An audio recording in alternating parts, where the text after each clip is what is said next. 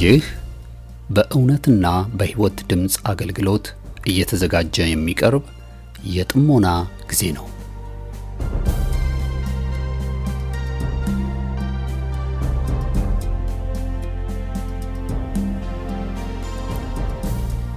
ጥሞና ወይም ተመስጦ በግል የሚደረግ ራስን ውስጥን የመመልከቻና የመመርመሪያ የጸጥታ ጊዜ ነው። ጴጥሮስ በሐዋርያት ሥራ ምዕራፍ 22 ቁጥር 17 ላይ በመቅደስ ስጸልይ ተመስጦ መጣብኝ ብሎ እንደተናገረውና በዚያ በተመስጦ ውስጥ እያለ መንፈስ ቅዱስ በጴጥሮስ ውስጥ የነበረውን የማይፈለገው ማንነት እንደቀየረለት ዛሬም ከዚህ በኋላ በመታደምጡት የጥሞና መልእክት እግዚአብሔር በቃሉ አልፎ እንደሚናገራችሁ ጌታን ተስፋ እናደርጋለን። ቀጣዩን የጥሞና መልእክት በጥሞና ያድምጡ። አሁን ወደ መልእክቱ።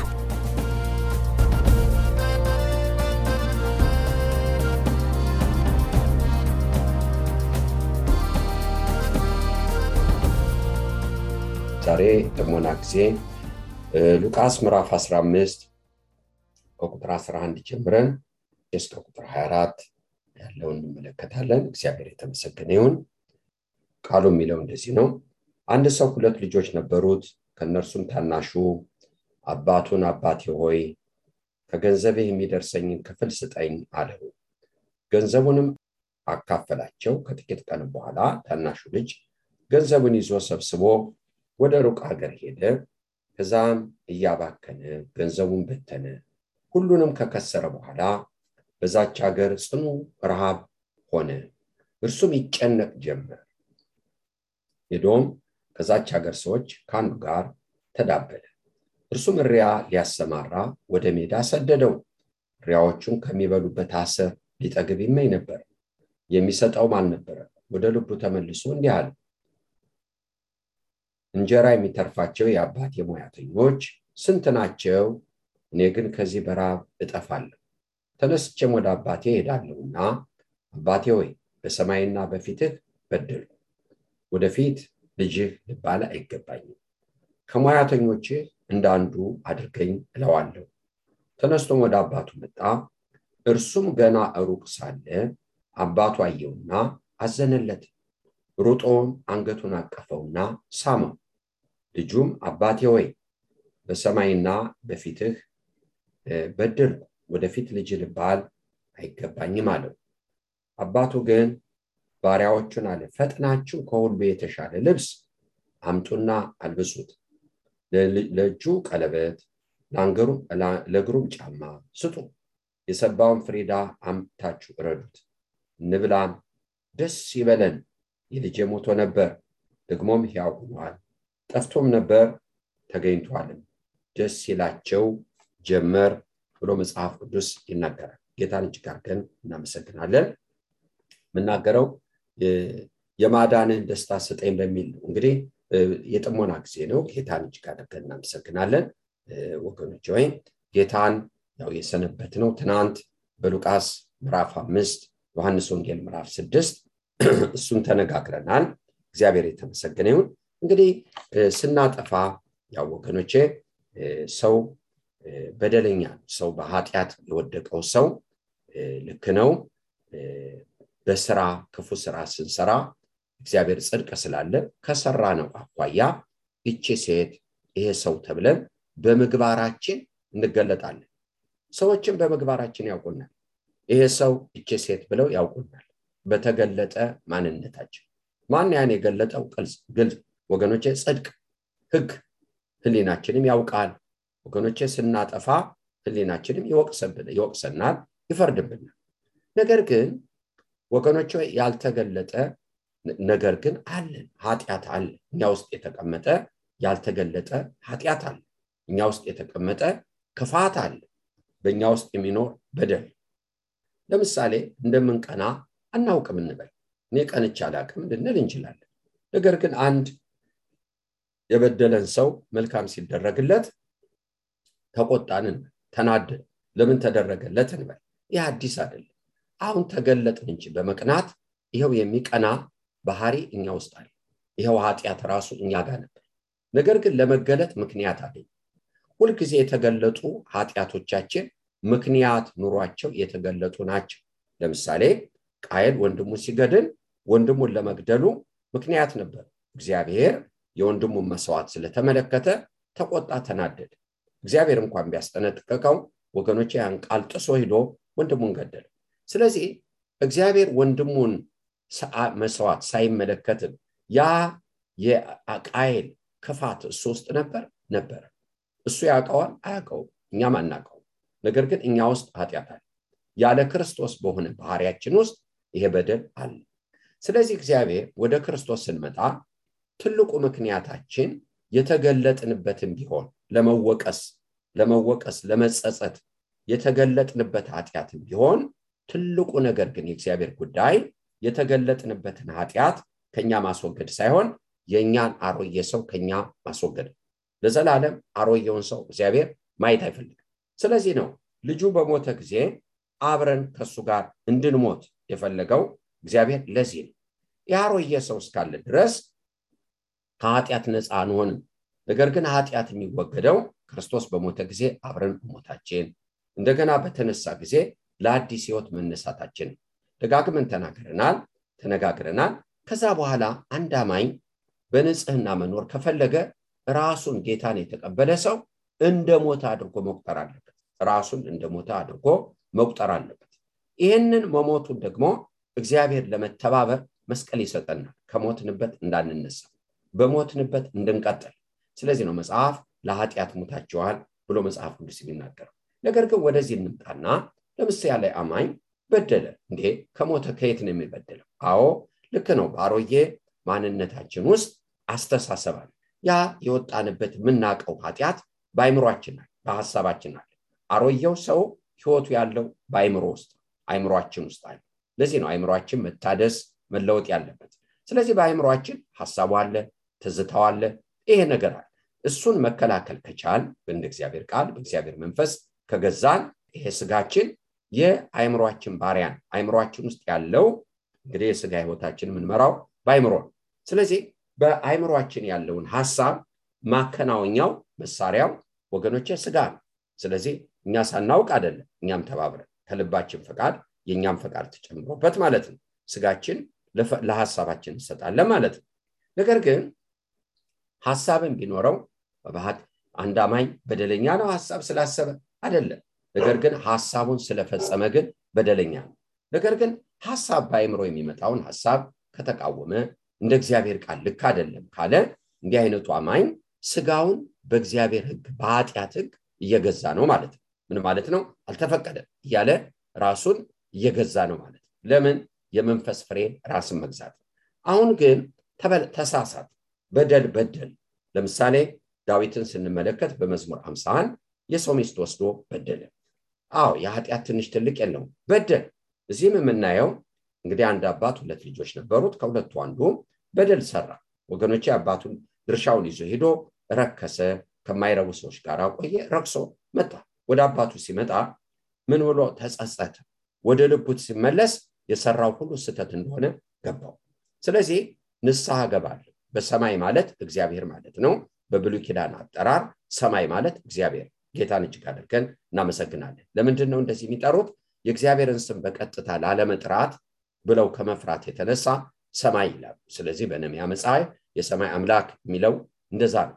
ጌታን እጅግ አድርገን እናመሰግናለን በሰማይና በምድር አንተን ብቻ በድል ልጅ ተብዬ ልጠራ አይገባኝም አለ እህቶችና ወንድሞቼ ወደዚህ እንምጣ ኃጢአት ጸጸት ያስፈልገዋል ሰው ካልተጸጸተ በኃጢአቱ ካልደነገጠ ንስሐው ትክክል አይደለም ኃጢአት የማያስደነግጠው ሰው ማለት ኃጢአትን አቀሎ የሚያይ ማለት ኃጢአትን አቀለን ካየን ደሞ ይረዳል ኃጢአት አስደንጋጭ ኃጢአት ሊከብደን ይገባል ካላስደነገጠ ለዚህ ነው እግዚአብሔር ህሊና ይሰጣል ለምን በጣም እንድንወቀስ በደለኞች እንደሆን እንዲገባን እንዲያመን የሚፈልገው ኃጢአቱ ከከበደ ልክ እንደ ቃየል ወገኖቼ የወንድምህ ደም ወደኔ ይጮሃል ሲለው እና ወገኖቼ ሆይ የወንድሜ ጠባቂ አይደለም ብሎ ነበር ለካ ወንድሙን ከገደለ በኋላ ጥሩ ያገኘህ ሁሉ ራስን ይቀጠቅጣል ሲባል ኃጢአቴን ልሸከማት አልችልም ማለት እግዚአብሔር የሚያነሳው የከበደን ሰዎች ኃጢአታቸው ካልከበዳቸው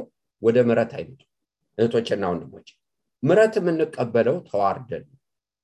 ስለዚህ ነው መጽሐፍ ሕዝቤ ሰውነታቸውን አዋርደው ወገኖቼ ፊት ከኃጢአታቸው ተመለሱ ፊት የሚፈልጉ ኃጢአታቸውን ይቀርላለሁ ደግሞ ወገኖቼ ምድራቸውን ፈውሳለሁ። መጀመሪያ ልንዋረድ ይገባል፣ ሊከብደን ይገባል።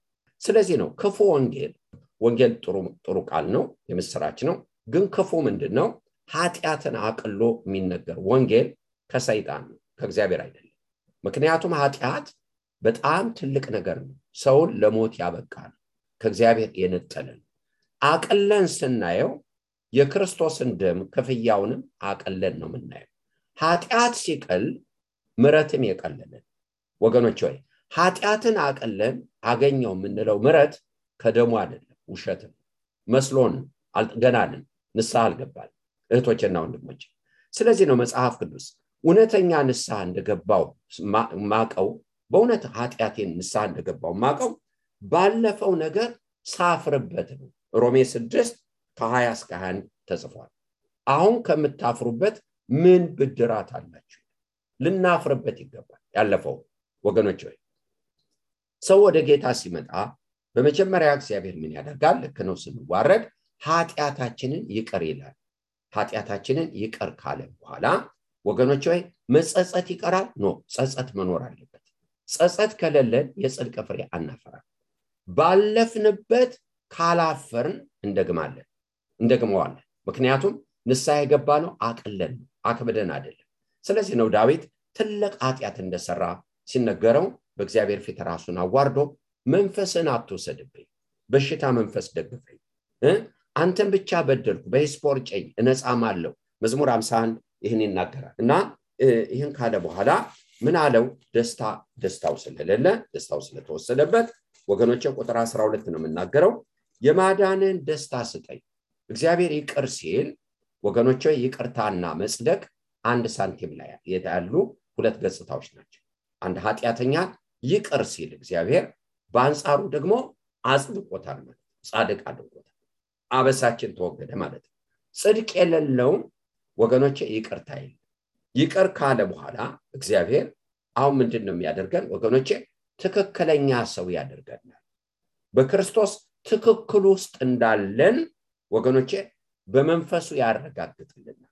ትክክል ውስጥ ቀደም ኃጢአት ስንሰራ ጎለናል፣ ከትክክሉ ከጽድቅ ወድቀናል። አሁን ግን ሲመረንና ወደ ጽድቁ ሲመልሰን የአንድ ሳንቲም ሁለት ገጽታ። ነገር ግን ይቅር ከተባሉ በኋላ እግዚአብሔር እንዳጸደቃቸው በደሙ እንዳነሳቸው ያልገባቸው ሰዎች አንደኛ ማፈር አለ በኃጢአት፣ ይሄ አይቀርም ይቀመጣል። ጸጸት አለ መቀመጥ አለበት ወገኖቼ፣ ለጽድቅ ነው ጸጸቱ አለ። እንደገና ደግሞ ባለፈው ማፈር አለ። ነገር ግን እግዚአብሔር እንዳጸደቀን ካልገባን ልባችን ይፈርድብናል። ልባችን ከፈረደብን ደግሞ ሰይጣን ይከሰናል። እንዳጸደቀን ካልገባን ክሱ አለ፣ መከሰስ አለ፣ በቃ መከሰስ አለ። አሁን ይደባለቅብናል ጸጸትና ባለፈው ማፈር። እንደገና ደግሞ ልባችን ሲፈርድብን እንዴት እንደዚህ ያደርጋል? እንዴት እንዲያደርጋል? ማፈሩ ጥሩ ነው፣ ግን ወገኖቼ ከዚህ እኮ ጉዳ ወጣኝ ብሎ ያለፈውን ስታስቡት ሊጸጽታችሁ ይገባል። ልናፍርበት ይሄ የረከሰ ነው ልንለው ይገባል ወገኖች ሆይ። ነገር ግን አሁን የለም። ነገር ግን ልባችን ከፈረደብን ግን አሁን በደለተኝነቱ አለ። ስለዚህ ይሄ ምን ያደርጋል? የተቀበልነውን ይቅርታ ይገፈናል። ይቅር ተብለን ይቅር እንዳልተባል ያደርገናል። ይህ አንዱ ችግር ነው። ሁለተኛው ችግር ኃጢአትን ማቅለል። አንደኛው ችግር ተምሮ እንዳልተማረ መሆን፣ ሌላው ደግሞ ኃጢአትን አቅሎ ማየት።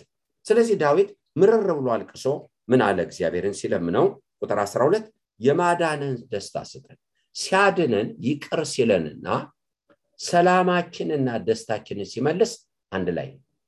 ይሄ ክርስቶስ ኃጢአት በትክክል ስንገላገል ራሳችንን የምናገኘው ሰላምና ደስታ ውስጥ በእግዚአብሔር ደስታ ውስጥ እናገኘዋለን። እቶቼ ከኃጢአት ንጻት ቀጥሎ ያለው ደስታ ምን ማለት ነው? እግዚአብሔር ትክክለኞች አደረገን፣ ነቀፋችንን አስወገደ።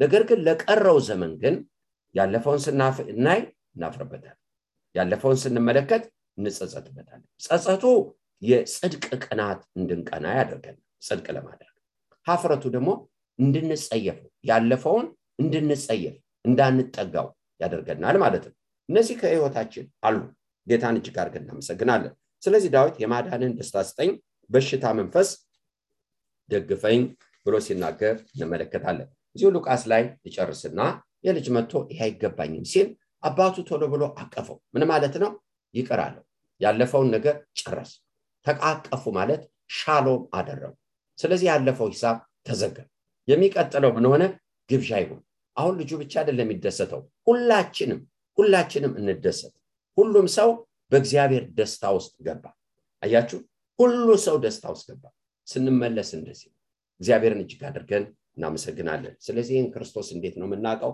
ራሱን በገለጠልን ወገኖቼ በሰጠን ጸጋ እግዚአብሔር የተመሰገነ ይሁን በሆነ ጌታ ይባርካችሁ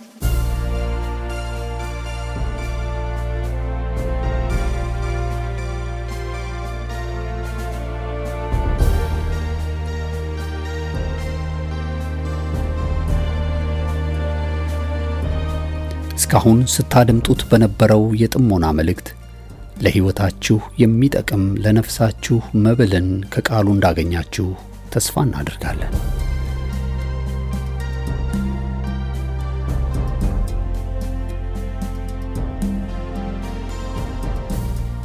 ማንኛውም መንፈሳዊ የሆነ ጥያቄዎችን ሊያጋሩን ፈቃደኛ ከሆኑ ከዚህ ቀጥሎ በማሳወቀው የስልክ ቁጥር በጽሁፍ ወይም ድምጾን ቀርጸው ቢልኩልን ምላሽን ያገኛሉ ለአሜሪካ የስልክ ቁጥራችን 2157820848 ሲሆን የካናዳው ቁጥራችን ደግሞ